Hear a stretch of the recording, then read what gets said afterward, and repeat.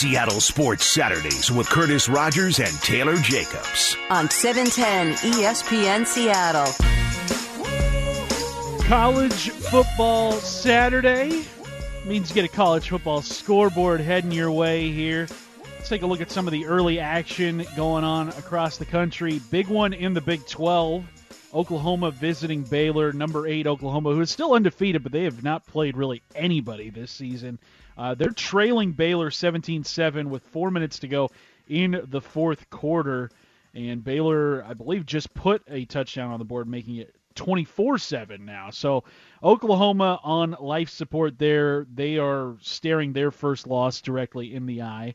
I would imagine that will tank their college football playoff hopes, as they were not getting respected by the committee at all. Also, we've got Michigan and Penn State in the Big 12. That one is tied 14-all in the fourth quarter with 7.5 to go. You look at that Big Ten there, a 14-all game in the fourth quarter. That is some classic Big Ten action. Yeah, it doesn't get any more Big Ten than that, other than literally just the game being in a cornfield. That would make it even more Big Ten, but they don't really do that, so this is about the max you can have. And then also SEC action. You had New Mexico State jumping out to a 3-0 lead on Alabama. Since then, though, the Crimson Tide have scored 59 unanswered points. It is 59-3. And one of the more surprising outcomes, or at least one of the more surprising contests right now, is Florida. Now, they're playing Samford, and they paid Samford about $500,000 to come to the Swamp and get beat down. Well, this game is maybe one of the more absurd box scores you're ever going to see. The fourth quarter just underway. It is already 56-52, Gators on top of Samford. Not Stanford, Samford, an FCS school. I believe the very first time a team has scored 42 or more points against an FBS team from the FCS level since like 2015, and that was Portland State against North Texas. So shout out to the Vikings of Portland State. Yeah, we'll be keeping our eye on that Samford-Florida game. That one just looking wild, Taylor. Yeah, I mean, 52-56. If you're a gambler, I hope you took the over on that one, because wowee, 108 points. We got 12 minutes left in the fourth. Oh, and Samford fourth and goal right now, currently on Florida's 15. So this could get real weird real quick, and I like it. Look, it doesn't involve the Pac-12. It involves an SEC school, so let's get weird. Let's get weird. Let's do it. Yeah, Dan Mullen, I can't imagine going to be Florida's head coach for much longer. Speaking of, before we get into the Big Three, the Huskies, with the announcement this week that Jimmy Lake would be suspended for at least the ASU game. Who knows if it's any longer than that? And then also moving on from John Donovan. I mean, Taylor, how do you go in a 5-year span from the college football playoff to where the Huskies are now? I mean, you're 5 years removed from that college football playoff. The team that is on the field right now should be the fruits of that labor from that run, and yet here we are in a spot where the Huskies are probably going to fire Jimmy Lake at the end of this season. Yeah, I mean, it is quite the turn for the Dogs. I can't be too upset with it as a Coug fan, but I will say there were a lot of calls when Chris Peterson was there that he couldn't win the big game. He got him to the big game, and he couldn't get him to get over the hill there. But, man, he certainly happened to get them to a whole lot of big games that they don't appear to be playing in anytime soon. So, yeah, if I'm Jen Cohen, I might be redialing the old Chris Peterson number and seeing if he's interested in coming back to Montlake to coaching. You up, Chris? You up? Yeah. Hey, what's up? You up? But, yeah, we've also got some big ones going on later on today. Number 19, Purdue, who has been a giant slayer of sorts this season. They go to the Horseshoe and face number 4, Ohio State. I believe they've taken down 2 teams already in the top 5 this year. Could they go for a third? As Mike Lefko, who grew up a Purdue fan, would say, they're the best mediocre team in college football. So go Boilermakers, I guess. If you're a fan of chaos, go Boilermakers today. But now that is your college football scoreboard. Let's get into this hour's Big Three. Number 1. Well, as was reported first by Adam Schefter and Diana Rossini, the Los Angeles Rams wide receiver Robert Woods suffered a torn ACL in practice on Friday. It was confirmed by his coach in a rather dramatic press conference. I'll let you go ahead and seek that out and watch it yourself. It's a little overdramatic for my taste and Curtis's taste, but to each their own. Woods went down with a knee injury and then got up, finished practice, but after doing media interviews, went to undergo some tests with some discomfort and confirmed the injury. So pretty tough dude to just be walking around on that, finishing practice and all that. Team captain Robert Woods had 45 catches for 556 yards, 4 TDs on the seasons, and that wasn't even the biggest Rams news of the week as they went out, adding to the group that just lost Woods, signing Odell Beckham Jr. on Thursday following his release from the Browns. Beckham will make his debut against the Rams on Monday Night Football. So buckle up. We're going to see a fun one on Monday night with 2 NFC West opponents. Number 2.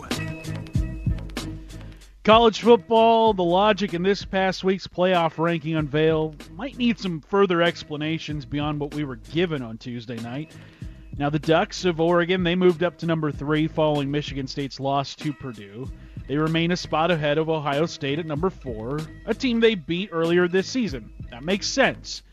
What does not make sense, and here's where it gets funky, is this. Michigan State's loss dropped them to number 7 in the rankings, behind number 6 Michigan. Okay, you following. Now, why do I bring up the Wolverines? Well, Michigan State beat them just 2 weekends ago. So why would you rank Oregon ahead of Ohio State but not Michigan State ahead of Michigan? I guess it's what have you done for me lately.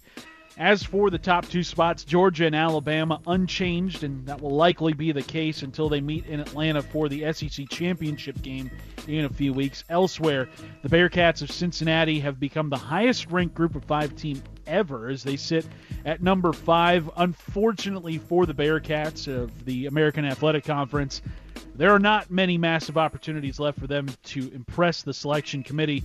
They're going to have to hang their hat or lean their hat on that Notre Dame win of earlier in the season at South Bend. But that was a long time ago, and as we know, you got to impress late in the season if you're going to make your way into the college football playoff. Number 3.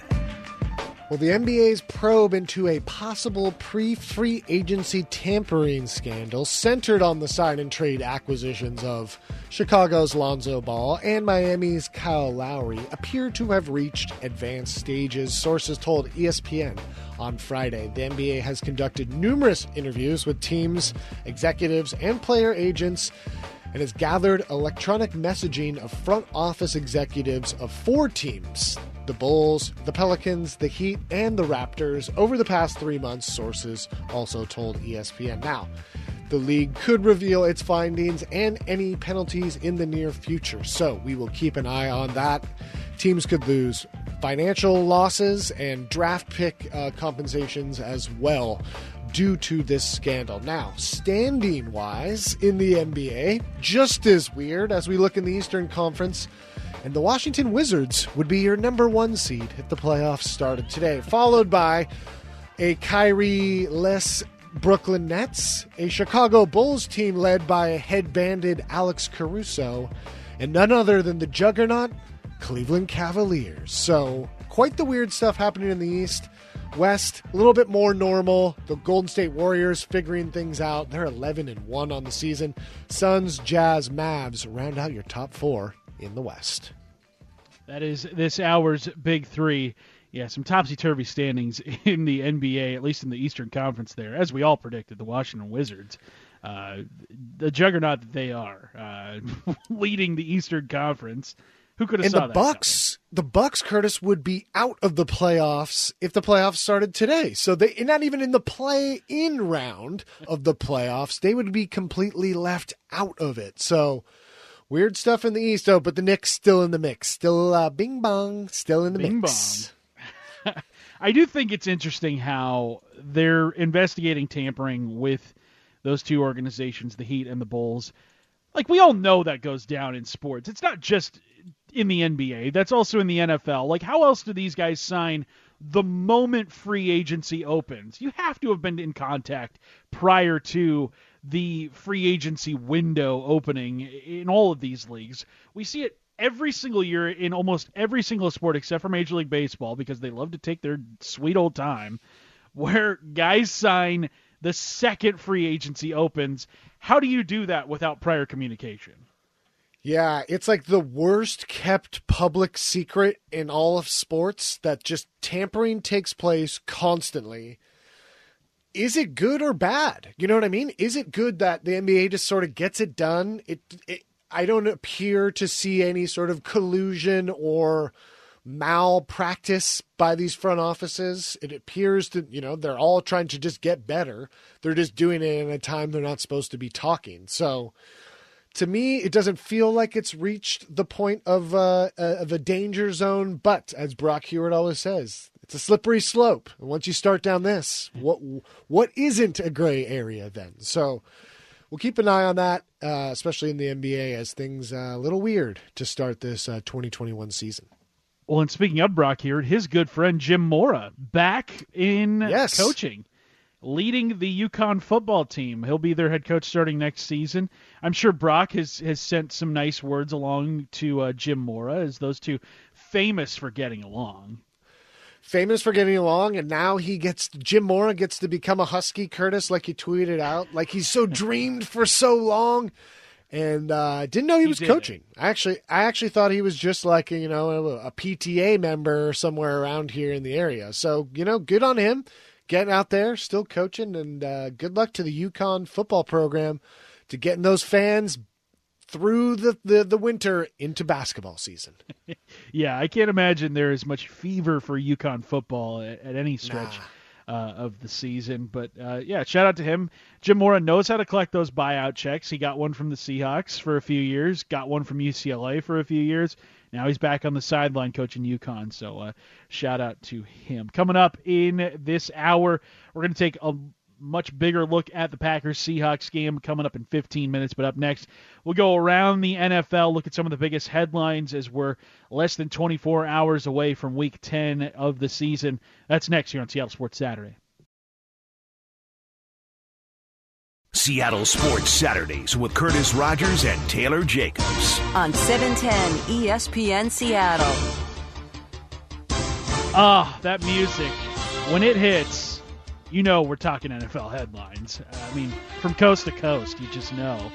And like Taylor mentioned in his big three to start the hour, one of the big stories of the NFL this morning, Robert Woods, the Rams receiver, tore his ACL in Friday's practice. That's according to ESPN's Adam Schefter and Diana Rossini, who are reporting that. He's expected to miss the rest of the 2021 season, further emphasizing the importance of signing Odell Beckham this week. But, I mean, when Beckham signed, Taylor, he was probably going to be their number 3 option there. Now, obviously, he catapults himself as the number 2 guy in L.A. I don't think he's going to have to worry about many balls being thrown his way because, look, there's hardly anybody else there in L.A. outside of Cooper Kupp to throw to now. But that Woods injury, boy, that could not have come at a worse time for the Rams, as they were really gearing up to unleash that offense in a way that I don't know if any of us were anticipating. But Woods' injury, I don't think will have as big of an impact now that they've got Beckham there, but that's a really big safety blanket that Matthew Stafford likes to throw to. Yeah, and look, you never root for injuries in the NFL, especially a guy like Robert Woods, a world-class person on top of a world-class athlete. And, it's unfortunate. I know it's a divisional rival.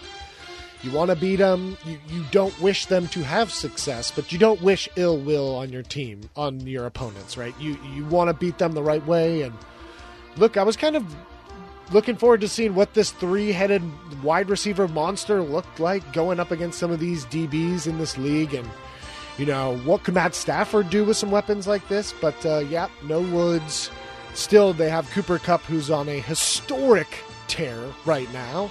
And, oh yeah, Odell Beckham, who might be able to bounce back from injury. But, Curtis, fun fact, their projected Super Bowl odds not impacted after the signing of Odell Beckham. So, bettors not thinking that Odell Beckham will have that big of an impact. Fans, other story, but Vegas, not so much.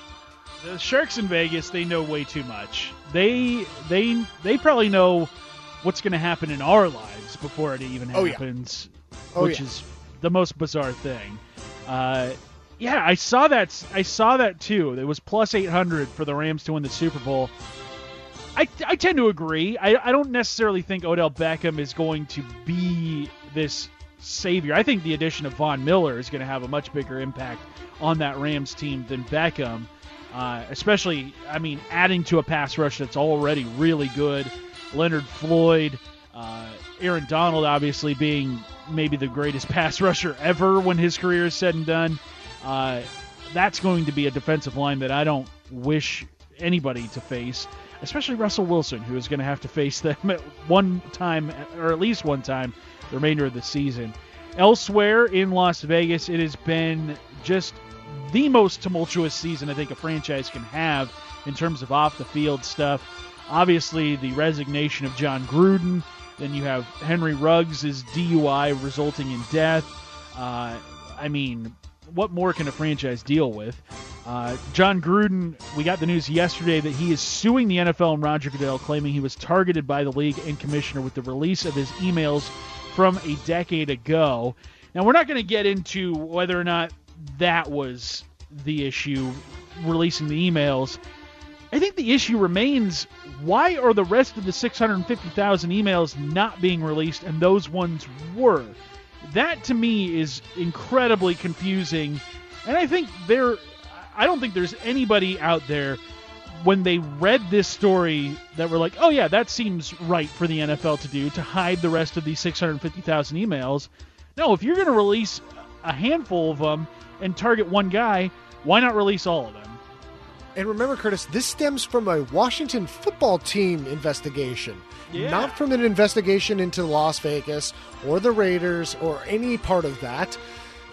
This is all about the Washington football team. And you mean to tell me that no one in that organization has been punished, has been talked about, any of their emails in this regard leaked or discussed in a way that Gruden's were? It's baffling. And I know we mentioned it a couple weeks ago, but there's something going on here. And whether or not it's intentional or unintentional, the NFL is doing something that I don't like, and fans should be weary to look. This doesn't excuse anything John Gruden did, but let's not excuse the NFL for putting him out and letting him take all the arrows for some owners and some other people who I believe have done some incorrect things as well. Yeah, looking across the NFL and just all the stories of, horror stories of owners across the league. I mean, Jerry Richardson's no longer an owner with Carolina, but I imagine he's on those emails. I imagine Dan Snyder is, because, look, they're investigating his team. And Dan Snyder, as we know, not necessarily a good guy, not somebody who you would invite over for Thanksgiving in a couple weeks. So it does feel like the NFL's looking out for its own and using John Gruden as a fall guy here. I don't think it's right that one person should be the one target in this thing. I think they should absolutely make sure that everybody's treated fairly in this situation. Also in the NFL, some injuries to watch out for when you're setting your fantasy lineups, or you should have your fantasy lineup set Thursday. But Mike White, he'll be the Jets starting quarterback on Sunday. He had that huge game in his very first start, thrown for over 400 yards, and then also got off to a good start against the Colts, then got hurt. He's back in the starting lineup for the Jets. The team wants Zach Wilson to be fully healthy when he returns, but Taylor, we have a quarterback controversy on our hands in New York with the number 2 overall pick, Zach Wilson, and little old Mike White. Well, Curtis, Mike White's debut was second only to Cam Newton's as far as production goes. So I'm going to say, let the QB controversy start. Zach Wilson, I'm just not. I'm not a big Zach Wilson guy. I said it before the draft. Just something about him. You know what I mean? I'm not a big fan. But Mike White, I don't know anything about him other than that he balled when he got the chance.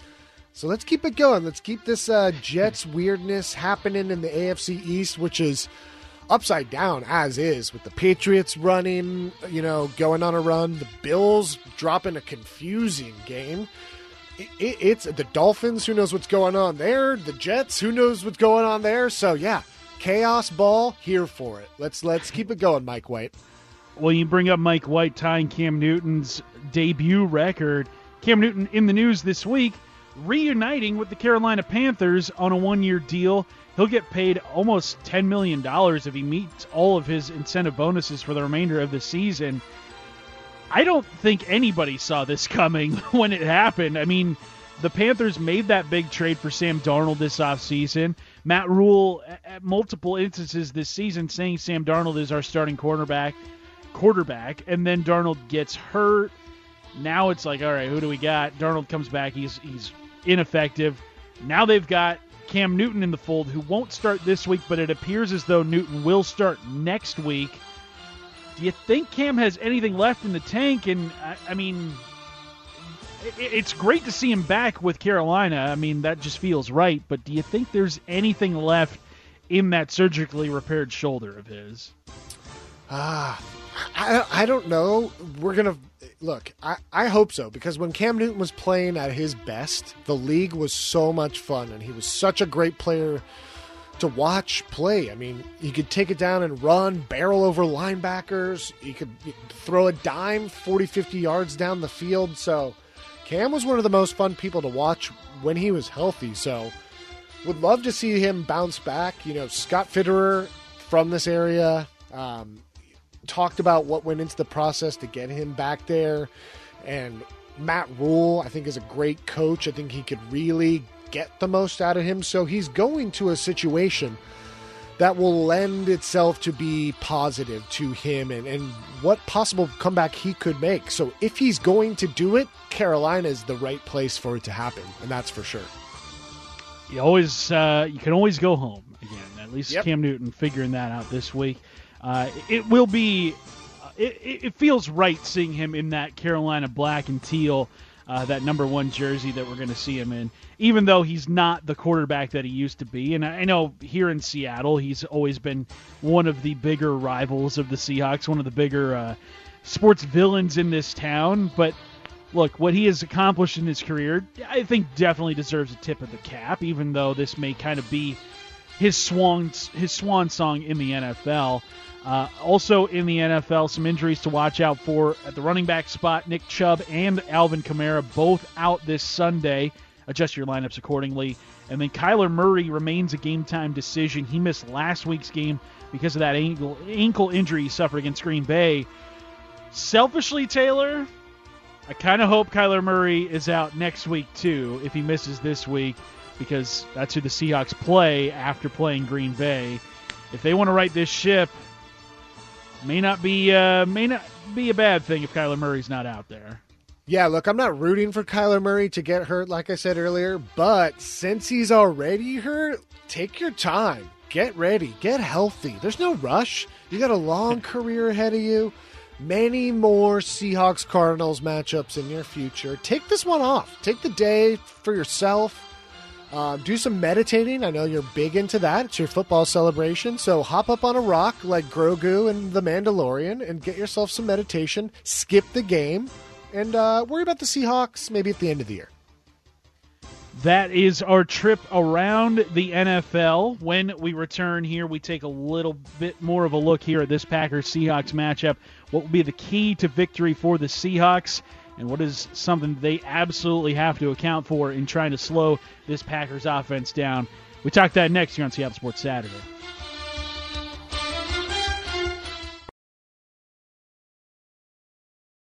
Seattle Sports Saturdays with Curtis Rogers and Taylor Jacobs on 710 ESPN Seattle.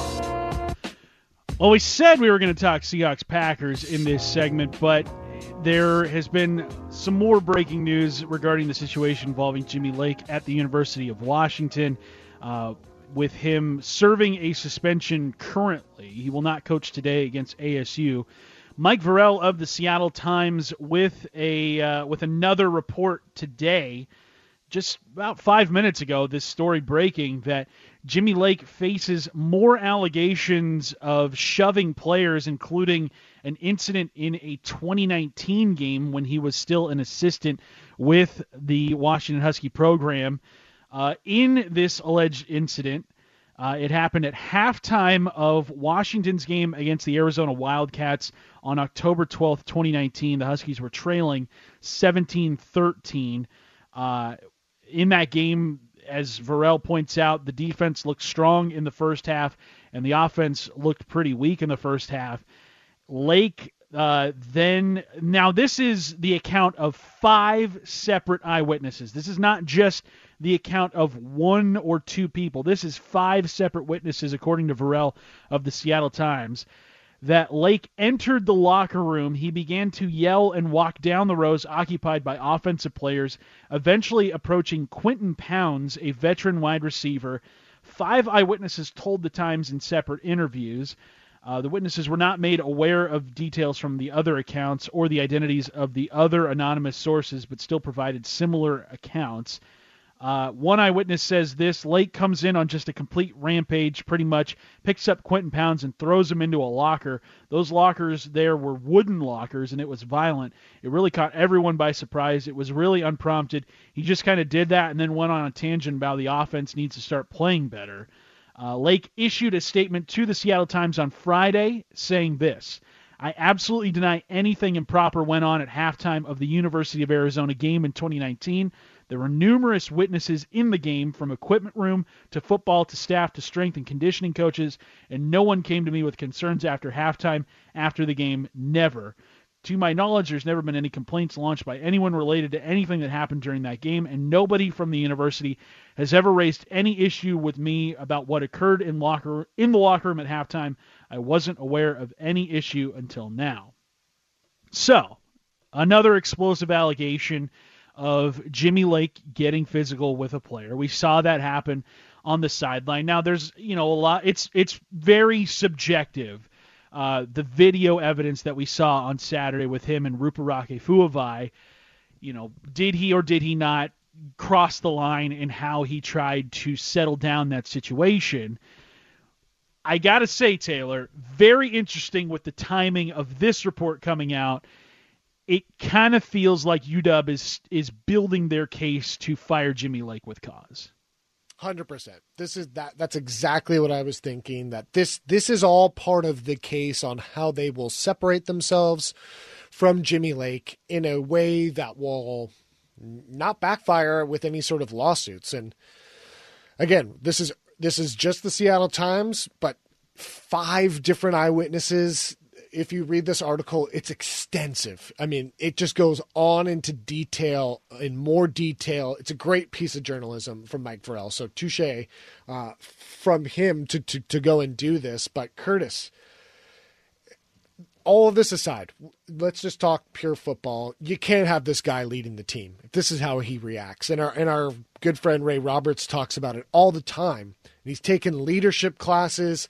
He's a massive leader in the Special Olympics and with the Seahawks, and he talks about how there is no place in coaching of any kind to get physical or to use your strength over these kids, other people, to teach. That's not how you become an effective leader. And to me, this just shows Jimmy Lake is not the right leader to this UW team, especially now, but ever. You cannot act this way. You cannot be a leader of men, a person who is supposed to take these high school boys and turn them into adult men and active members in society. You can't be that, making $10 million and act this way. It's incorrect and it's inappropriate. And if this is true, I think he should be out instantly. It shouldn't even be suspending more games. He should be done. So, but we have to let it play out, right, Curtis? We have to see what else comes to light from this situation. Yeah, and I think that's a big reason as to why Jimmy Lake is suspended at this point, is because they're trying to figure out the buyout situation. I don't think there's any real gray area about that. Why else would you suspend him when you don't want him coaching and there's really no desire to keep him beyond this season? In Varell's article, there are no comments made by Jen Cohen, the university's athletic director, or Anna Marie Koss, who is the university president. Neither one of those women have made comment on this, which means I would imagine that either A, this is news to them, or B, that they knew about this and are still building their case to fire with cause. It kind of boggles the mind that everybody signed off on Jimmy Lake being the successor to Chris Peterson when, I mean, we're seeing the red flags play out in front of our very eyes, where recruiting is down, and his decision to hire John Donovan. Now, this is just football-wise. John Donovan, that made no sense at the time when they brought him in, and it really made no sense when they continued to trot him out as offensive coordinator after the Montana game, after the Michigan game, when they could not move the ball at all.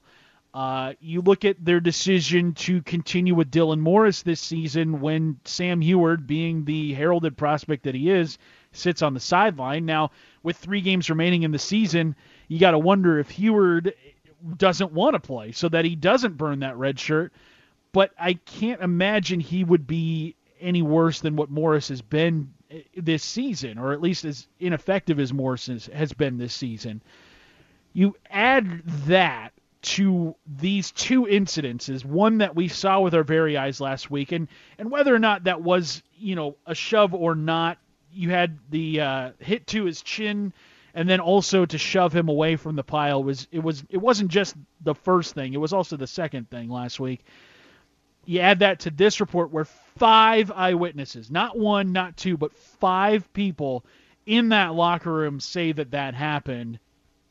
I don't see how you can come back from that, or how you can justify bringing Jimmy Lake back after all these details, after all these things have come out about him and have come out about the program in just a couple of years. I saw the other day, somebody mentioned on social media, I forget who it was, but it was like when Chris Peterson was in charge, that was somebody who never, ever, you would have never thought would ever gotten physical with somebody because of the respect that he demanded and commanded from his team. That was a coach that his words were more than enough to get everybody in line, that were more than enough to get everybody to follow. And Jimmy Lake clearly is not that kind of coach based off of what we've seen this season and just how he hit the panic button against Oregon. That's really what it was. You got to find somebody that can command the respect of these 18, 19-year-old guys, because, look, if you lose that locker room, you're going to lose on the field and you're going to lose your job.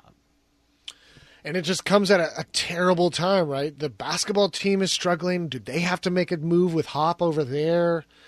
Curtis, you mentioned it. It's going to be, almost $20 million to move away from these 2 coaches, which it seems like, if you ask most UW fans, that's the move they need to make. And to have to spend $20 million to do that is quite a lot. So UW is in such a hole. And here's another terror scenario for you Husky fans out there. The transfer portal is quite open, and players can leave the school and go elsewhere with ease now. And what if the school across the state gets a head coach that runs the air raid, that runs that high volume passing offense, and UW signs another run-oriented offensive coordinator? Does Sammy Heward want to be the guy who hands the ball off 30, 40 times, or does he want to be the guy who throws the ball 30, 40 times and shows his skill set? So buckle up, Dog fans. It's going to get bumpy. Chris Peterson, though, couldn't get him over the hump. Quite the bummer. I mean, you look at just this Husky program and where it is now compared to where it was just 2 years ago. I mean, they played in the Rose Bowl at the end of the 2018 season. January, New Year's Day 2019, they were playing in the Rose Bowl. They made it to 3 straight New Year's Six bowl games. They didn't win any of them, small detail there. But they made it that far. How do you not continue that momentum? I mean, you look at last Saturday against Oregon, a perfect example. You beat them 70-21 at Autzen Stadium in that 2016 season. And here we are, and Oregon has not just caught you, but they have lapped you in that amount of time. You cannot let that happen if you're Washington. And yet here we are. I mean, Oregon went through 3 different head coaches in 3 seasons. I think they went through 4 different head coaches in the span of 6 seasons. Went Chip Kelly, Mark Helfrich, Willie Taggart, now Mario Cristobal.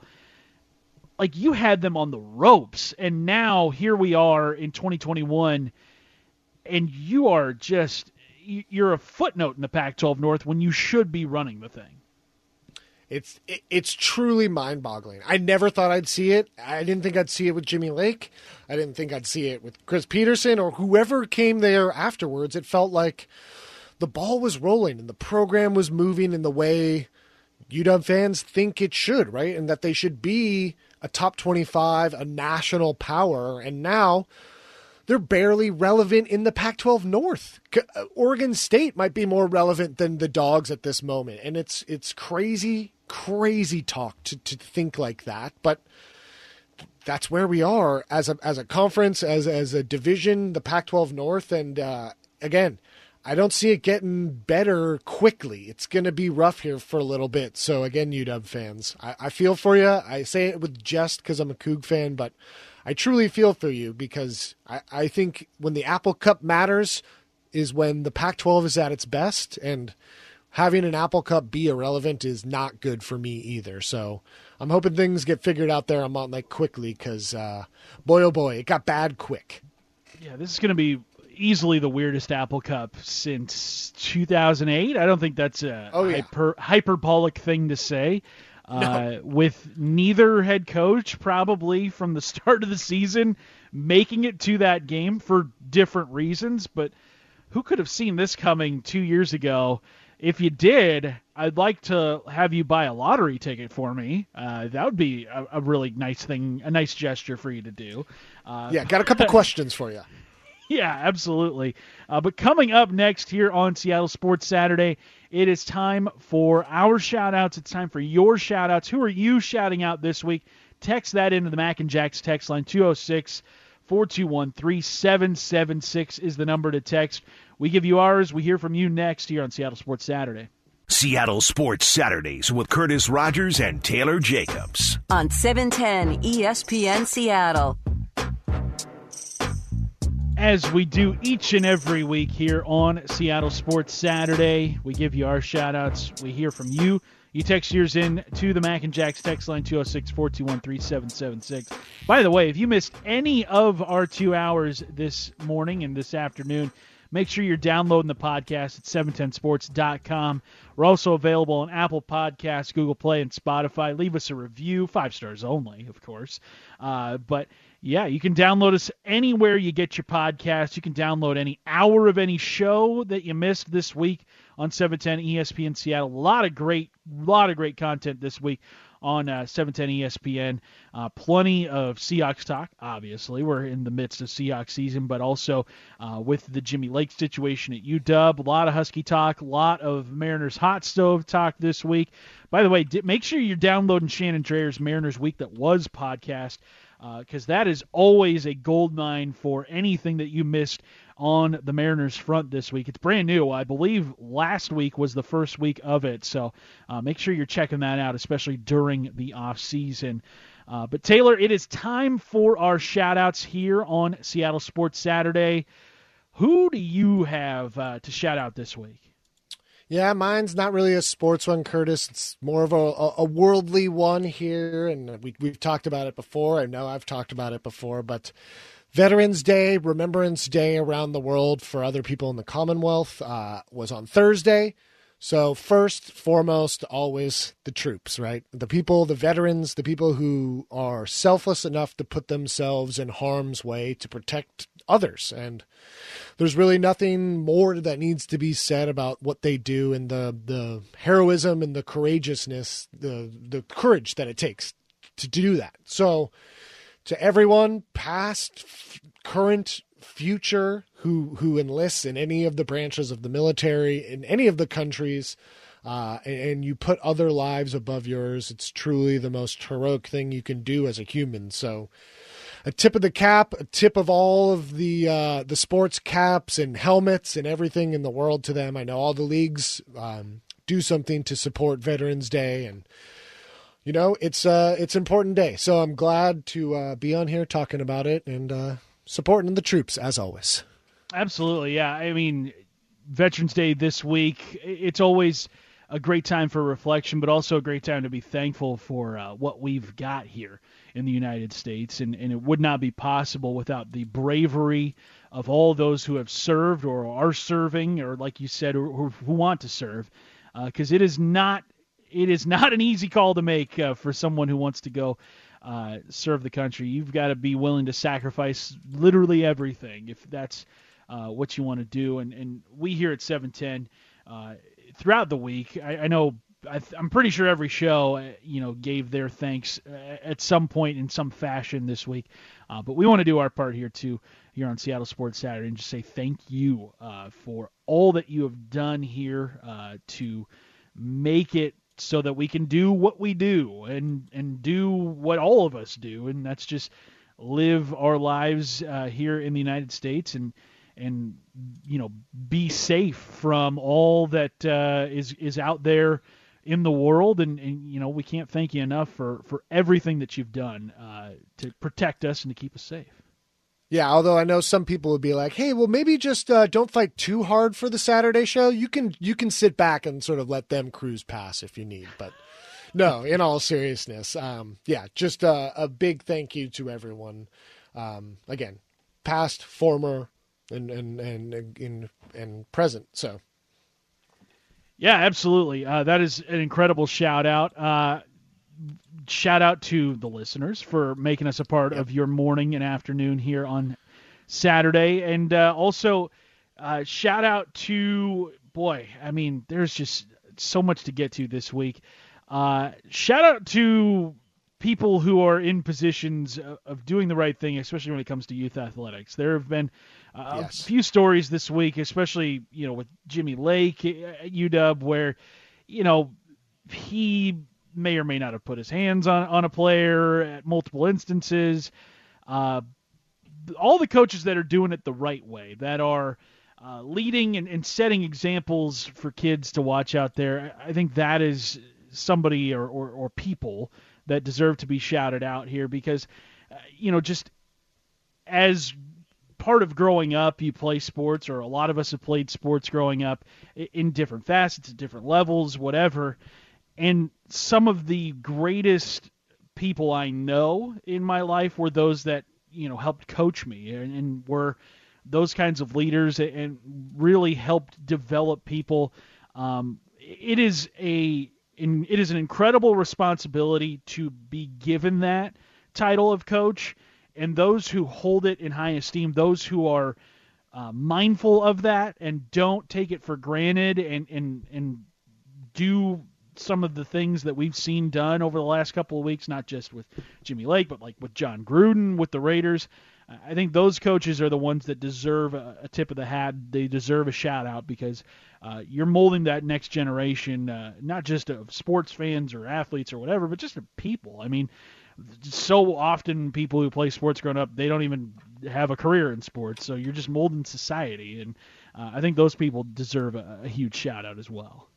Yeah. I mean, that's the camp I sort of fall in there, Curtis. Coach Gontroff, Butch Gontroff, Coach Hasty, James Hasty, the Risoris, Jeff and Joe Risori. Those coaches, they were my football coaches in high school, and I'm not playing pro sports. I wasn't a pro athlete. I bet you if you asked them then, they would have known that as well. But they instilled a lot of hard work and positivity into who I am and what I became as a man. So to them, I'm forever thankful in the coaching that they gave me, because the on the field stuff was almost irrelevant compared to the off the field stuff and becoming a better person and a better member of society. So make sure you're thanking your coaches. When you have good coaches, make sure you're telling them and appreciating them and giving them their flowers while they're still here, right? And still around, and you can still appreciate them, because there's people and there's coaches out there and there's players, I think, who would like to have those moments back. So let's make sure we're taking care of the people who take care of us and making sure they know how appreciated they are. So shout out to all the good coaches out there who are doing it the right way, Curtis. Great shout out. Well, thank you. Thank you. That is going to do it for us here on Seattle Sports Saturday. Make sure you are staying tuned, though, to 710 ESPN all day today and also tomorrow. Today, we've got Cougar pregame show coming up at 5:30 as they take on the Oregon Ducks with a shot at controlling their own destiny in the Pac-12 North. I thought we'd be here.